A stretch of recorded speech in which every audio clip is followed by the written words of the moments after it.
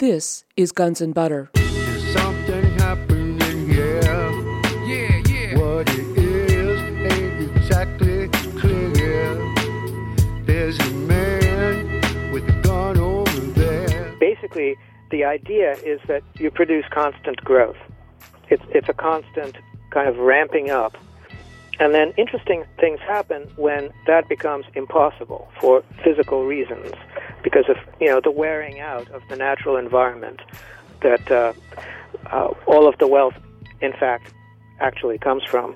And I think the workout is, in terms of the politics, is almost the same. Everybody starts stealing. Everybody realizes that this can't go on, and so everybody tries to walk away with a piece. So that was happening in the Soviet Union, and that is happening in the United States now. I'm Bonnie Faulkner. Today on Guns and Butter, Dmitry Orlov. Today's show, The Collapse Gap. Dmitry Orlov was born and grew up in Leningrad, but has lived in the United States since the mid-'70s.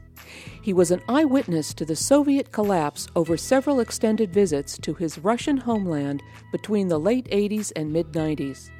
He is the author of Reinventing Collapse, The Soviet Example and American Prospects, which examines the circumstances of the collapse of the former Soviet Union and draws parallels between the two superpowers in how the two cultures might deal with such massive change. Today we discuss his observations and on-the-ground experiences during the fall of the Soviet Union and compare the Soviet situation with that of the rapid changes taking place in the United States today. Dmitry Orlov, welcome. Thank you. Great to be with you. Your book, Reinventing Collapse, The Soviet Example and American Prospects, describes the collapse of the Soviet system and what the Soviet experience can teach us about a coming collapse of the United States. You grew up in the Soviet Union, emigrated to the United States when you were 12, and then you took extended visits to the Soviet Union beginning in 1989. Your on-the-ground eyewitness report is quite unique. What did you find on your first trip back? Well, when I got back there the first time, it was still very much the Soviet Union, very recognizable the way I remembered it from having grown up there and gone to school there. There were communist slogans in all the buildings, and there were streets with a lot of traffic made up of Ladas and Volgas, old Soviet cars. There were a lot of lines in the shops. People were still standing in line, queuing to buy stuff. The politics was interesting because there was a lot more conversation and a lot more things could be said that couldn't be said before. But there was really nothing happening politically. It was really the old system that was still, very much running, and nobody would imagine that it would collapse about a year and a half, 2 years later. At that point, you couldn't say that to anyone and get anything but just a completely, dumbfounded stare in return. It was just an unthinkable thing. And people were talking about little bits of reform, like there was a cooperative movement that was basically trying to make pseudo-free market enterprises function alongside the state enterprises. But that was about all that was going on, really. Now, when you say that no one there would have been thinking about a coming collapse within the next year and a half, 2 years, was that something that had occurred to you then or not? Not really. At that point, I was thinking, just like everyone else, that Gorbachev is basically a swing of the pendulum in a liberal direction, that this would go on for a little while. Maybe Gorbachev would try some reforms. Maybe he would make some things better. Certainly a lot of people were enjoying the fact that for the first time they could publish, that political prisoners were released from prison, from camps, labor camps, like my uncle, for instance. All of those things were, seen as positives, definitely, but nobody thought that, the beast was going to change its spots, that this was, a brand new beginning of any sort. And certainly nobody thought that, the Soviet Union would cease to exist any time during the next several centuries. And I just want to mention here that you're living on a boat, and that's why we're hearing water in the background. That's right, and mercifully there are no power boats circling around, so that we aren't hearing engine noises, which is a good thing. Well, Dmitry, then, your second visit to the Soviet Union after your visit in 1989 was when, in 1992? No, I went back just a year later in 1990, and I was back there again for an entire summer, and that's when I basically noticed that it was all changed, it was all different, because the shops were closed, the traffic was gone, the smog was gone because the factories shut down. St. Petersburg, Leningrad was ringed by a lot of factories that produced a lot of the war material, weapons, etc., for the Soviet military. And they were always belching smoke. There were smokestacks. It was all ran on coal. And so when that was gone, that was very visible. You know, you could just, for the first time, you could see the blue sky over the city. Also, it was deserted because everybody, it seemed, who could, was out in the countryside trying to grow food, grow or gather or hunt food, because there was just no food to be found. And at certain points, you know, I had places to go, people to see, and I was actually starving because you couldn't buy food. It was impossible. And I survived. The whole family survived on some rice that we brought with us and some fish that a neighbor caught in a nearby lake.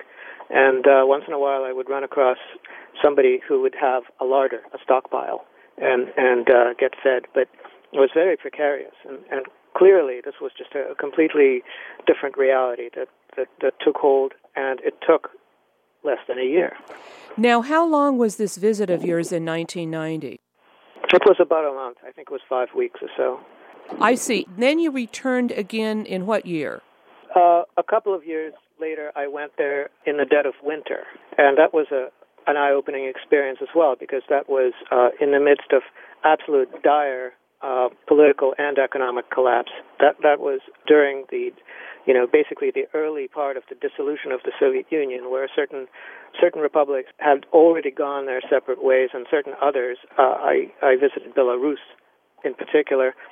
People there were rather upset that the Soviet Union fell apart because they were very loyal subjects. And the people that I talked to there just couldn't believe that Moscow would just not answer the phone anymore. And they didn't know what to do. And then I witnessed scenes of absolute, you know, social collapse and devastation in Russia, where you had middle-class people digging around in the garbage, and you know, flea markets where you could just buy, you know, children's toys, or, you know, that were obviously taken away from the children so that the family could eat something, and things like that. Also, it was very clear to me that, you know, there was massive economic dislocation on the financial level, because I brought in, I came in with a lot of $1 bills, American $1 bills, because somebody told me that that's the thing to do. So I took a stack of them. And it turns out that each one of those was 1,000 rubles, and the average salary at the time was only a few hundred rubles. So I was handing out 3 times somebody's monthly salary, just sort of as a piece of paper. It's like, here, have a piece of paper. Send it right away. So that was probably the worst that I'd seen. On subsequent visits, it was clear that, you know, there was already a new economy taking hold, and, you know, there were bouts of hyperinflation, but people learned to cope with it. There was a default that happened in the late 90s, and people were very much prepared for it because they cashed out of the ruble and bought dollars ahead of time.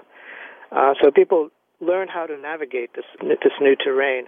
But during the early 90s, it was just absolute dislocation, and quite a horrible scene.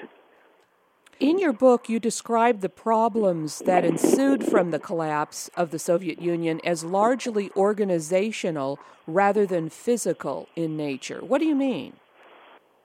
Basically, the Soviet Union was a system that was run from a center at the center's financial laws. This is vaguely similar to what's happening in the United States, where the federal government is assuming all the debt. And so when the Soviet Union could no longer run any sort of a trade surplus and became dependent on various types of imports, and then couldn't export its way out of this predicament by producing more oil, because the oil provinces that it had developed were peaking, and at the same time oil prices on the world market were low. that was kind of a perfect storm, and the Soviet Union could no longer take on debt. Foreign creditors would start balking and walking away, etc. And that made it very difficult for Moscow to send money to the provinces, to the republics, to support the Soviet-style experiments in Eastern Europe, etc., which were eating up a lot of resources. And that made the dissolution of the Soviet Union and Warsaw Pact inevitable for more or less financial reasons. So that was a political problem. But at the same time, there was an industrial complex and an extractive industry for coal and natural gas and oil that basically ran in a command and control system that was not dependent on market prices. It was not dependent on any sort of a free market system or ideology. So there was no gouging, there was no hoarding, and stuff was just dug up and delivered and burnt and processed. And that system just continued to run, not very well. It never ran particularly well. It was never very efficient. But it just continued to run in spite of all the other things that fell apart all around it. You described the pre-perestroika stagnation period in Russia as a chronic underperformance of the economy coupled with record levels of military expenditures, trade deficit, and foreign debt, so that it became difficult for the average Russian middle-class family of three with both parents working to make ends meet. So that sounds a little bit like what's happening here in the United States right now. Yes, the drivers, the way they made the numbers work was different because the Soviet Union was basically a company run by engineers more than lawyers.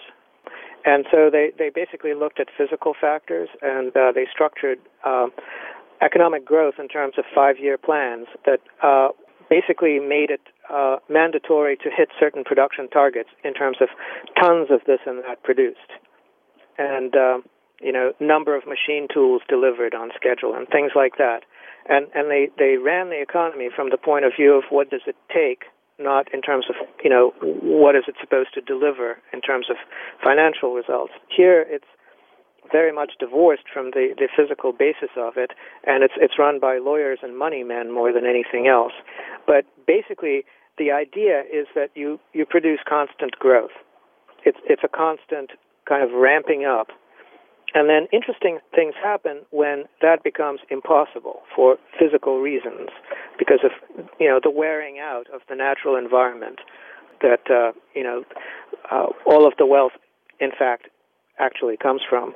And I think the workout is, in terms of the politics, is almost the same. Everybody starts stealing. Everybody realizes that this can't go on, and so everybody tries to walk away with a piece. So that was happening in the Soviet Union, and that is happening in the United States now. Boy, that's for sure. You also say that there's a lesson to be learned from the Russian experience of a collapsing economy, that one should stop thinking of wealth in terms of money. Access to physical resources and assets, as well as intangibles, such as connections and relationships, quickly becomes much more valuable than mere cash. Yes, and I think that that's a very important point to absorb. I think in the United States, probably more than in a lot of other places, just because of the history of the place, people think of wealth and of value in terms of money. And how something is valued and how much it costs, those things are confused. And there's no distinction made between how something is valued and how valuable it is. That is, how useful it is directly to you or to someone else. So there's a lot of confusion on that score. And also, people don't really understand the fact that money decays. It's supposed to be this immutable substance. It's numbers on a piece of paper, and the numbers are sacred and they never change. But in fact, money decays, in one of two ways. One is financial failure of your investments, and the other one is failure of the currency itself through inflation. So it decays over time. And if the real economy starts decaying fast, as it is now, it's just all rusting away, then the money that's supposed to represent the value within that economy also decays relatively fast. And people try to paper it over by borrowing from the future, and eventually nobody will give them credit for it, and the whole thing caves in on itself. So what do you do in the meantime? How do you actually find what it takes for you to provide for yourself. Well, it turns out that you don't look at money, you don't look at markets, you don't look at commercial arrangements. You look at things that are actually there that you can directly use, that you can directly trade for other useful things with other people, and that you can structure a life out of in absence of a functioning economy. And this is the challenge that we have before us. I'm speaking with author and engineer Dmitry Orlov. Today's show, The Collapse Gap. I'm Bonnie Faulkner. This is Guns and Butter. You write that the Russian system could not be reformed. Instead of adapting, it fell apart. How well do you feel that the United States can adapt to a collapsing economy? Oh, not at all. Absolutely not. I mean, first of all, we can't even say the word collapse. Basically, this is a recession, growth will resume, and everybody is very much brainwashed by this free market ideology that left to its own devices, the economy will just spontaneously recover. And that is the mindset here. So if you want to talk about reform, you have to figure out what it is to reform and why it needs to be reformed. And since we can't have that conversation, there's no point in talking about reform. What is the stunning failure of the collective imagination that you address in your book, Reinventing Collapse? Well, I think that collapse is staring us in the face. We can see it every day, but we're just not allowed to see it. We're basically, when we bring it up, we are panned, we are ignored. We're told that, this is defeatist, this is unpatriotic, and that we should stop talking about it and do something useful. It doesn't matter whether there's anything useful to be done or not. It's the do something syndrome. Something must be done. And so there's this complete inability to see not very far into the future and to develop the skills and the adaptations and put things together socially, individually, etc., that would make the future survivable for more people and better in every way. So this is really what I try to do, is just wake people up a little bit, explain to them that there's a perfectly good reason why nobody talks about it. It may be a valid reason. It's just not very valid for them personally because it won't work out for them very well if they keep with this program, that they have to come up with a program of their own. What happens when a modern economy collapses and the complex society it supports disintegrates? I think the best way to look at it is as a life support system. And how resilient is it in the face of disruption? So if you look at the things that could very easily be disrupted, such as money coming out of ATM machines and credit being advanced when you swipe a credit card through a slot, things like that, and how many things are driven from that, or gasoline deliveries to various locations, and how many people become stranded when those fail. Things like that. But there are so many interconnections within a modern industrial economy that it's just not very resilient. And there are a lot of knock-on effects that can occur quite easily. And the end result is that, their electricity goes out. People are stranded. They don't have access to food.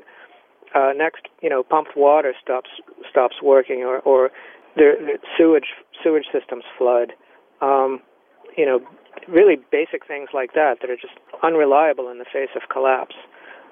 You can look at the physics of a system, and you can say that, well, okay, here's a system that's designed for steady state, and it can go on in absence of other working systems. A good example is Roman aqueducts. Or here's a system that relies on diesel fuel being delivered to pumping stations, and so it won't work unless the diesel is delivered. So why would the diesel continue to be delivered? And I would say that I'm an engineer, looking at all the systems that we have here in the United States, they're so intertwined and they're so fragile that the chance of it all holding together is nil. You say that economic collapse gives rise to newer, smaller, poorer economies. How so? Well, when people lose access to imports and to products brought in from far away, they have to come up with stopgap solutions based on resources they have on hand, things they can reuse and recycle, the skills that they have within the community, and basically everyone just scales down to a point where they can continue to survive on some level. Of course, initially there's a lot of unpleasantness because people are used to having on-demand hot water, and if it turns out that you collect rainwater and then you collect some firewood and you boil a kettle and that's how you wash, then a lot of people are upset by that, but eventually they adjust. So that's the sort of adaptation that I'm talking about. Well, maybe in that vein, you should talk for a minute about why the United States wouldn't be importing so much stuff. Now, you're implying that imports are going to end. Why would that be? There are a few different ways to look at it. One is that the exporting countries are not particularly interested in exporting oil to the United States because, the United States is very wedded to this idea of a free market. That's not really very good if you're an oil exporter. If you're an oil exporter, you have a certain patrimony of stuff in the ground. You want to stretch it out, and you want to use it for the greatest benefit. You don't want to turn it over to a free market system because then it allows other people to make money and cuts you out as much as possible. So what oil producers and natural gas producers, et cetera, try to do now is lock their customers into a long-term contract. So China, for instance, is very amenable to that sort of arrangement, to signing long-term deals, and they're doing it with Venezuela and with Russia, et cetera. But Americans are left out. Another problem is that if you're an energy exporter, there are two things you can do. You can export that energy as a raw material, in which case you're just a country that exports useful things and imports U.S. dollars, which are not very useful, or you can use that energy to grow and stimulate your domestic economy, driving down unemployment, diversifying your economy, etc., in which case you will have less energy to export. This is known as the export land effect. So we know that, for instance, oil production is poised to decline, but the oil exports, that is the amount of oil available on the free market, will not just decline, it will drop to zero. And so countries like the United States that have to import over 60% of the oil will literally be left out in the cold. So this is basically the biggest problem facing the United States, I think, is how to live without cars, how to live without most of the transportation fuels that we're used to having, and nobody's really talking about it. You say in your book that free market fundamentalism has prevented the United States from entering into these long-term energy agreements with energy producers. So we don't have long-term energy agreements? Well, not really, and it's not even just the United States. It's the English-speaking world. This has been labeled as the Anglo disease by some Europeans. The inability to see past the failings of the free market system and understand that other countries are not very interested in it and would rather have a long-term barter arrangement, based on physical flows of things that they know they will need moving forward, things like oil, things like rice, commodities. And so there's a failure to think in those terms, and it's not like, we'll think differently today. There's a set of skills that have to do with successfully negotiating international barter arrangements. I think the Russians, of all people, are pretty far on the learning curve there because of the experience they've gone through, where there were a lot of barter relationships because the financial system wasn't working. So they're better at it than most people right now. Americans are just nowhere on the map as far as figuring that out. Now, did I understand you correctly? Did you say that in the future there would be no more oil available to import because it would all be spoken for?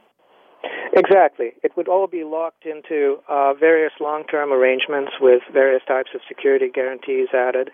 Barter arrangements, we give you oil, you give us food, that sort of thing, because everybody wants to eat, no matter how much the oil is worth or how much of it there is. And so that is the sort of thing that will dominate. Now, right now, China has the ability to basically use its phenomenal reserve of U.S. dollars to pay for arrangements like this, to basically buy resources and, lock them down. So it's quite conceivable that the United States is really going to be locked out of the whole process. What was the Brezhnev Doctrine, and what is the Carter Doctrine? The Brezhnev Doctrine is basically the idea that once a country undergoes the revolutionary process and becomes a socialist country on its way to becoming a communist country, there is no going back. In the early years of the revolution, there was a lot of counter-revolutionary activity. It was crushed, hence the success of the Soviet Union, and hence any time any other country goes through the same process, the Soviet Union, as the bulwark of communism, has to make sure that there is no backsliding into barbaric capitalism. So the Brezhnev Doctrine was disastrously applied in Afghanistan, where Afghanistan is not capitalist and it's not socialist, it's tribal, and always will be. And so the idea that you had the superficial change in Kabul in the direction of socialism, and then it being reversed was such a horrible thing in the scheme of things, that was faulty thinking. But the result of it was this absolutely intractable conflict that went on for a long time, that allowed the United States to fund Osama bin Laden's organization and have a successful insurgency in Afghanistan, eventually defeating the Russians, causing them to retreat. And the end of the Brezhnev Doctrine really meant that the prestige of the communist experiment was tarnished forever. So once they lost Afghanistan, they ended up losing all of Eastern Europe and eventually even the Soviet Union and Russia itself. So that was basically the slide toward perdition for communists. The Carter Doctrine is something he came up with in response to the Soviet invasion of Afghanistan, which basically said that the United States reserves the right to intervene militarily in the Middle East to secure oil supplies. So that had various types of disastrous effects later on, such as Gulf War I and II. Gulf War I was something that left Iraq in limbo for a generation, and then Gulf War II finished the job, destroying the country. But basically, I think it remains in effect, and the point is that there's absolutely no proof that it results in better access to oil. All of these military adventures in the Middle East, there is not one iota of evidence that they result in better oil prices, better terms for the United States, more availability of oil, or anything like that. I'm speaking with author and engineer Dmitry Orlov. Today's show, The Collapse Gap. I'm Bonnie Faulkner. This is Guns and Butter. You compare pre- and post-collapse conditions for the Soviet Union and the United States, focusing on food, shelter, transportation, education, finances, and security. What about the comparison of food availability in each country? How did it go in Russia, and how do you see it unfolding here in the United States? Well, in Russia, there was chronic underperformance of the agricultural sector. It was basically a political problem. It was the aftermath of collectivization, which destroyed the entire farming class of the population in Russia. Before the revolution, Russia was a grain exporter and provided grain to most of Western Europe. And after the revolution, there were famines in the Ukraine, which is the most productive part, really, agriculturally. And after that, the agricultural sector just never recovered, and that was part of the reason that the Soviet Union ended up in so much debt, is they had to import basic foodstuffs after a while. And they couldn't reform it because that would have meant saying that collectivization was a mistake, and that was politically impossible. So that doomed the attempts at reform there. In the United States, we basically have an agro-industrial complex that uses all sorts of very energy-thirsty techniques, a lot of fuel, a lot of technology, gigantic combines and four-wheel drive tractors with attachments, etc.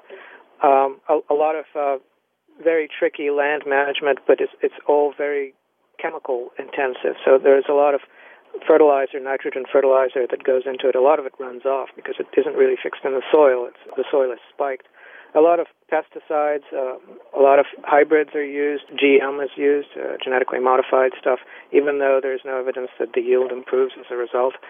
So it's a very technologically advanced system, but that doesn't make it any less fragile, really.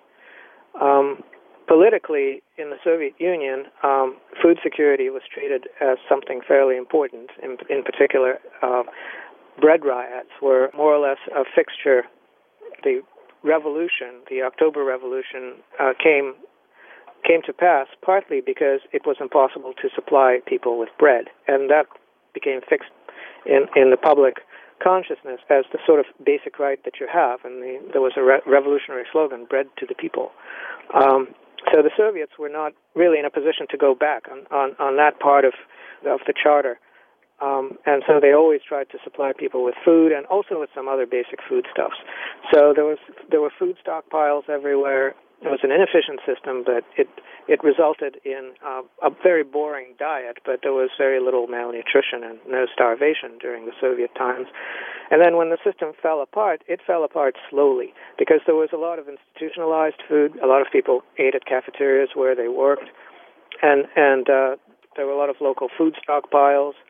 Also at the same time, because the food that you could officially buy in stores was so bland and boring, people tried to grow and gather a lot of their own food. And so when the supply lines in the government stores dried up, people took to gardening very seriously, and that was really, a lifeline for a lot of families during the worst years. So in the United States, you have a just-in-time delivery to supermarkets. It takes 2 days worth of disruption for the shelves to be stripped of anything useful, and then after that, nothing happens until FEMA, federal emergency, arrives and starts handing stuff out. So the problem there is that FEMA can't handle the whole country at once. It can handle New Orleans, maybe, but it can't handle the entire country all at the same time. So there are limits to how resilient the American food delivery system is, certainly less resilient than the Russian food delivery system, the Soviet turned out to be, and so people should plan accordingly. Now, what about the comparison between the former Soviet Union and the United States when it comes to shelter? Well, here, shelter was treated more or less as a right of citizenship in the Soviet Union. So people had to wait in line to get an apartment of their own, and before that, they usually ended up, staying in a dormitory or with their parents or something like that. But once they got it, their address was written indelibly in their internal passport, and the only way they could be dislodged is if they died. So basically, this was more or less free living for life. And so you didn't need an economy to keep a roof over your head. Rents were nominal. There were no foreclosures. There were no evictions. No mechanism for doing any of that. So people just generally went on living wherever they were. In the United States, it's all much more precarious, and so you can lose your mortgage or your lease, and then that's it. You're out on the street, and then if you don't have a job, then there's no chance that you'll get another mortgage or another lease. And it just basically, it's like slipping on a banana peel, and that's it. You're done. So in that sense, Soviet society turned out to be very resilient because one of the things that determines whether society stays together or falls apart is whether people end up homeless or not. So here we have a lot of homelessness, and right now it's hidden in all sorts of ways. People around here in Salem spending the entire summer at a campsite with their families because, they have no place to live. They're thinking they might find something later on. Or people staying with their families or with their friends, couch surfing, all sorts of arrangements like that hide the true level of homelessness. But this is something that Americans will at some point have to address, the fact that the real estate is going to be parceled out in some way that is actually a little bit more equitable, that allows people to have a place to live regardless of their ability to pay. Because having them not have a place to live is a bigger cost to society than marshaling resources and making them available. And what about the comparison between the two countries when it comes to transportation? Well, again, in the Soviet Union, very few people had a personal automobile. it was sort of the ultimate vanity item. Some people would own cars. They would spend most of the time locked in these little corrugated metal shack garages that dotted the outskirts of cities, and then they might do a road trip during the summer, or a few holidays where they would actually drive them. And probably the most important things that the cars were used for was driving to and from the country house to get the seedlings out there, and then to haul the harvest back to the city in the form of preserves or stuff to put in a root cellar. And so people didn't really depend on having access to private transportation. At the same time, there was a lot of public transportation. There were buses, trolley buses, trains, etc. And most of the built-up infrastructure in Russia was along trunk lines. It wasn't spread out. There wasn't a suburban style of making subdivisions and connecting them with little roads. So everything was strung out along central arteries, and so it was quite accessible. So nobody really became stranded as a result of collapse. There were some disruptions in the transportation system. A lot of trains ended up running late, etc. I witnessed some of that. But people really didn't get stranded, none of them. And they always could afford to get around. So in the United States, basically, as I like to put it, your car gets to eat first, because if you don't feed your car gasoline, then you won't be able to get to where they hand out the food. So here, a lot of people, once they lose the ability to drive, their ability to survive in general is damaged severely. And they basically become stranded in a place that wasn't set up for them to be able to live there without being able to drive back and forth. And it's a good question what happens then. I think a lot of the suburban properties are only accessible by private automobile will just be abandoned. They'll just be ghost towns. But again, this is something that people need to think about, how to survive without a car. I've been thinking about it for years. I haven't had a car for years. Certainly possible. It does restrict your options to things that will continue to work moving forward.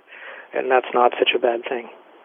There already are a lot of abandonments of suburbia. I've been reading a lot of news stories about Florida, where the housing developments, well, of course, that's due to foreclosure, not because somebody doesn't have a car. And then, of course, these developments are being stripped. So that's already beginning to happen.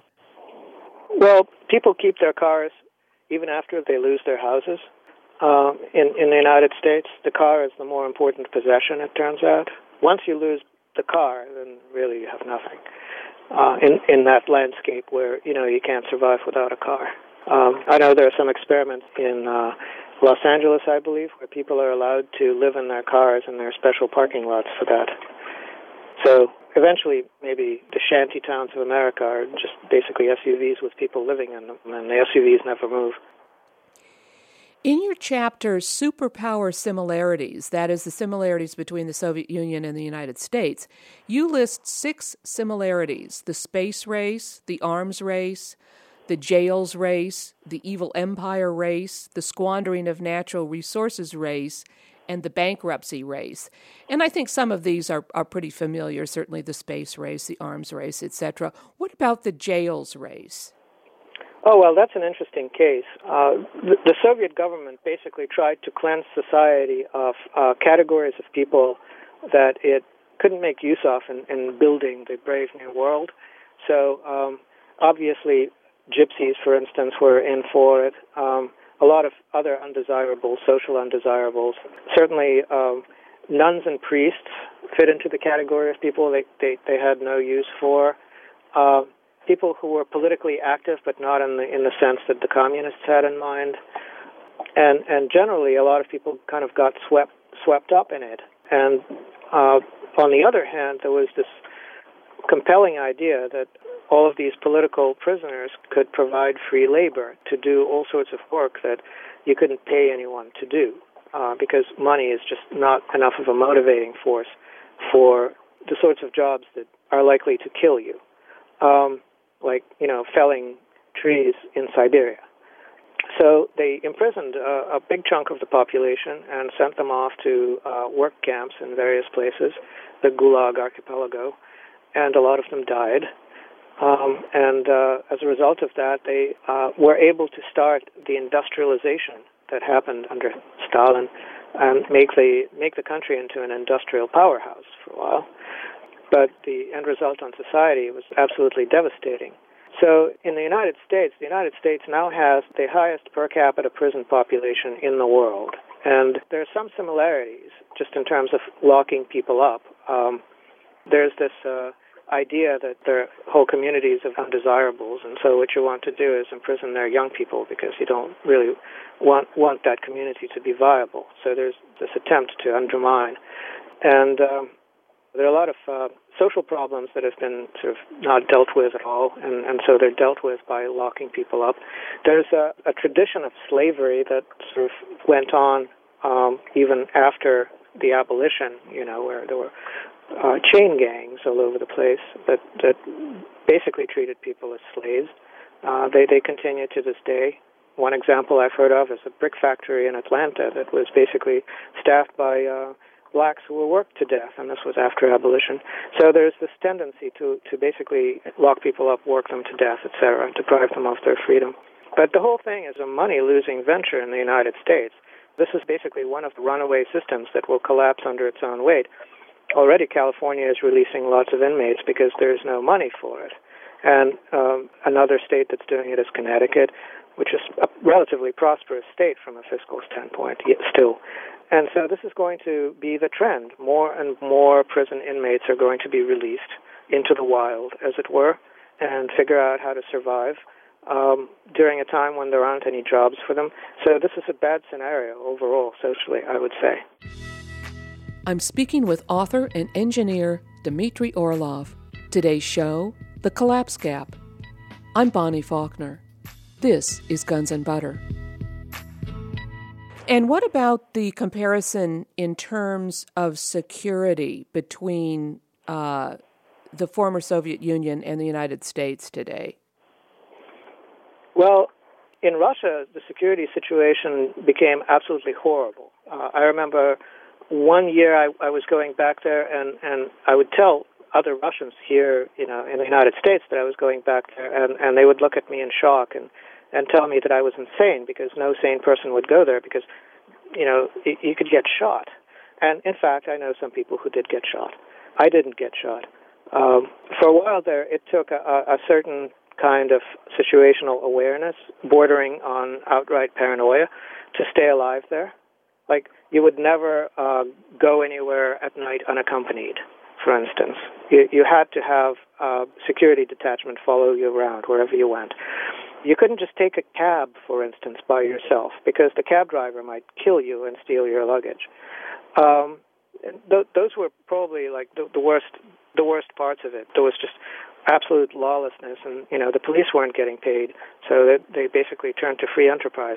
You could hire a policeman for a day to look after you, or a soldier for a while, and so that is sort of the environment. When the official structures fall away, all sorts of nasty people from the shadows emerge, and for a while there's absolute mayhem, and then eventually it settles down into various types of community policing type initiatives and other efforts, and eventually things come together again. But there's a period when, especially big population centers and very remote areas, those are the least safe ones.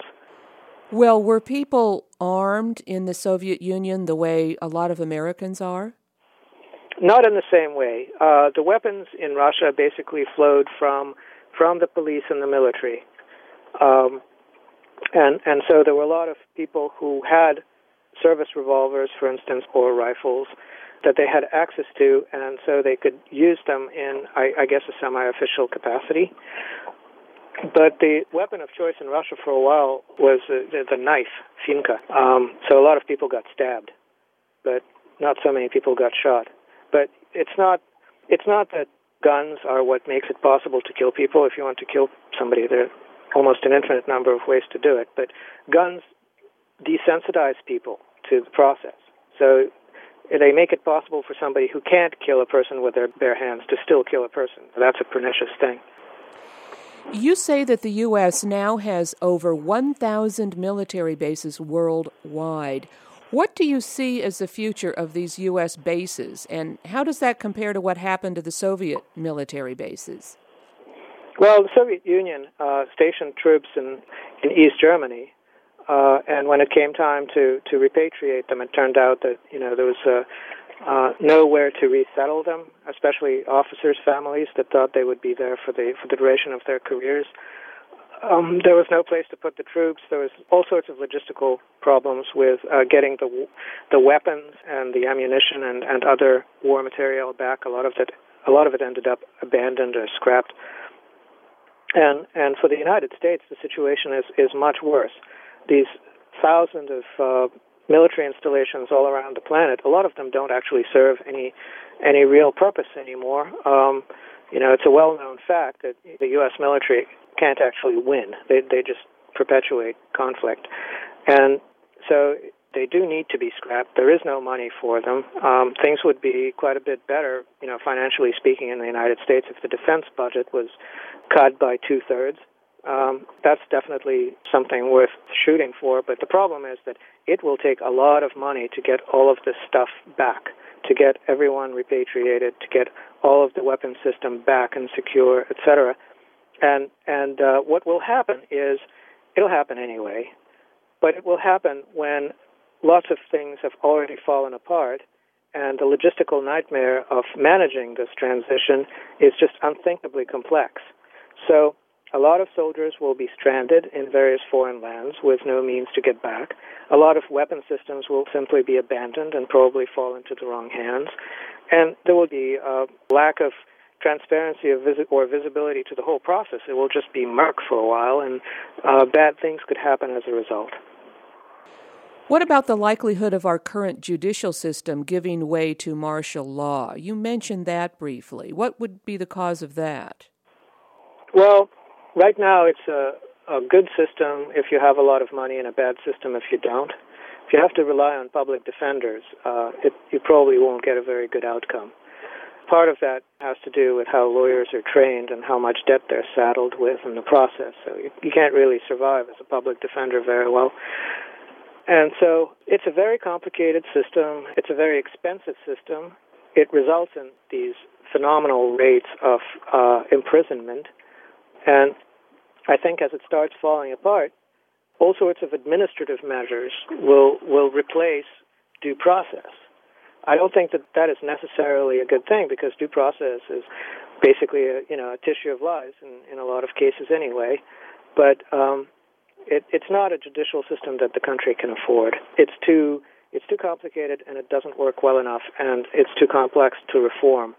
So a radical simplification, where basically you make all decisions based on one magistrate and one clerk per district.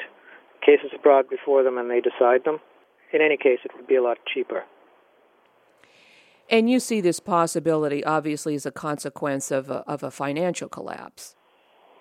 Well, yes, obvious. The finances stop working out, so the courthouse is closed. Courthouses cost a lot of money. The court workers and the lawyers, there's no money for them either. They're off growing potatoes somewhere. And then to maintain control, you maybe move in some National Guard people, maybe federal emergency people. And then crimes get reported, and somebody has to be punished for it, and somebody makes the decision as to how to do that. So criminal justice becomes rough and ready in those circumstances. It's inevitable. And as far as the civil case load, that will basically dwindle to zero, because why would you file a civil claim if there's no chance of bringing it to court? So the litigious manner in which Americans do things will just run directly into this brick wall of, you can't bring a case, so why would you even bother thinking about it? This doesn't sound all that far-fetched in view of what's currently happening here in California. Well, yes, I think California is way ahead of everyone else. Well, maybe not way ahead, but a little bit ahead. So we should all be studying California. You compare the Chernobyl disaster to the handling of the humanitarian disaster following Hurricane Katrina. What do you see as the similarities? Well, one of the similarities is both of them can be viewed as anthropogenic disasters. That is, disasters that were perpetuated by, to some extent, human incompetence. In the case of the Chernobyl disaster, it was political appointees running scientific experiments on a nuclear reactor, causing it to explode. In the case of Hurricane Katrina, it was political appointees running various public works having to do with construction of levees and management of canals, etc., that caused one of the most important and interesting cities in the United States to be virtually destroyed. And so that undermines the faith in authority at a lot of different levels, where moving forward, people just don't see experts as being experts. They see them as basically fairly craven people serving some political interest or other. And so that really undermined, in the case of the Soviet Union, undermined faith in the establishment. And a lot of people started, even particularly scientists, started not believing the official numbers and compiling their own, which contradicted the official reports, started trying to figure out what's really going on by themselves. And when, there were dramatic mismatches in, for instance, the levels of radiation reported, then that went even further. And eventually the establishment lost enough legitimacy that, basically people stopped trusting them altogether. Your point of view, because you've written this book, Reinventing Collapse, and because of our discussion today, you are of the opinion that the United States is going to follow the Soviet Union and the economy is going to collapse, correct? Yes. You say that Russia was able to bounce back because it remains fairly rich in oil and very rich in natural gas. How does Russia's situation in this regard compare to that of the United States? Well, the United States is much more pumped out than the Soviet Union was. Russian oil production, in particular, peaked a few years before the Soviet Union collapsed, and this was one of the things that made it impossible for the Soviet Union to continue going on and taking on debt. Now, after that, they imported a lot of technology and they managed things better, and so they came up with a second peak in production, which is happening as we speak. We might see another production increase, but it seems rather unlikely because a lot of the provinces they have left are very expensive to develop. They're very far north and require a lot of very expensive advanced technology, so it may not be affordable to develop them.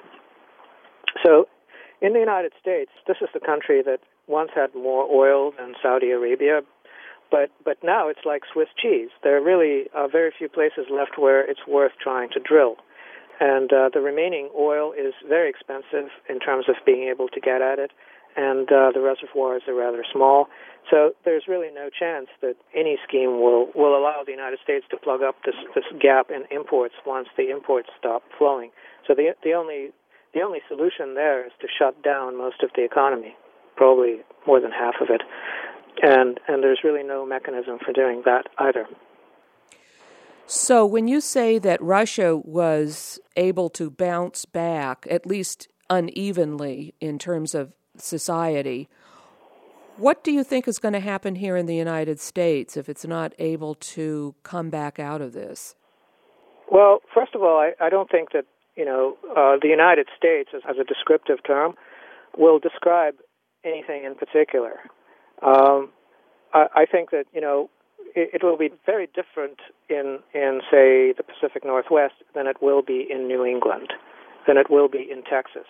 So these might as well be different countries moving forward. And I don't think that it's a very interesting label even now to talk about the country as a whole, because what it stands for now is a sort of fiction of the idea that things can continue the way they have. And if you admit that this is fiction, then you need better descriptive labels. You say that the United States could become an unrecognizable entity on the political map, and I guess this is what you've just described. Well, yes. I think that we're pretty far away from the time when Texans will require a visa to get into Oklahoma. But I think there will be reduced mobility, and I think regional forces will take over from Washington. And a lot of regions will try to forge their own way in the world because they will suddenly understand that what Washington has in mind is not to their benefit. Dmitry Orlov, thank you very much. Thank you very much, Bonnie. Great to be with you. Something happening here. Yeah. What it is ain't exactly clear. There's a man with a gun over there. I've been speaking with Dmitry Orlov. Today's show has been The Collapse Gap. Dmitry Orlov is the author of Reinventing Collapse, The Soviet Example and American Prospects, which examines the circumstances of the collapse of the former Soviet Union and draws parallels between the two superpowers in how the two cultures might deal with such massive change. He is an engineer who has contributed to fields as diverse as high-energy physics and Internet security. Reinventing Collapse, The Soviet Example and American Prospects is available from the publisher New Society at newsociety.com and from Amazon.com. Visit Dmitry Orlov's blog at cluborlov.blogspot.com. That's cluborlov.blogspot.com. Guns and Butter is produced and edited by Bonnie Faulkner and Yarrow Mako. To make comments or order copies of shows, email us at blfaulkner@yahoo.com. That's blfaulkner@yahoo.com. Or call 510-848-6767, extension 628. Our website, gunsandbutter.net, is under reconstruction. Hey! Everybody knows what's going down. Hey, yo, these are some serious times that we living in, G. And a new world order is about to begin. You know what I'm saying? Now the question is, are you ready for the real revolution, which is the evolution of the mind? If you seek, then you shall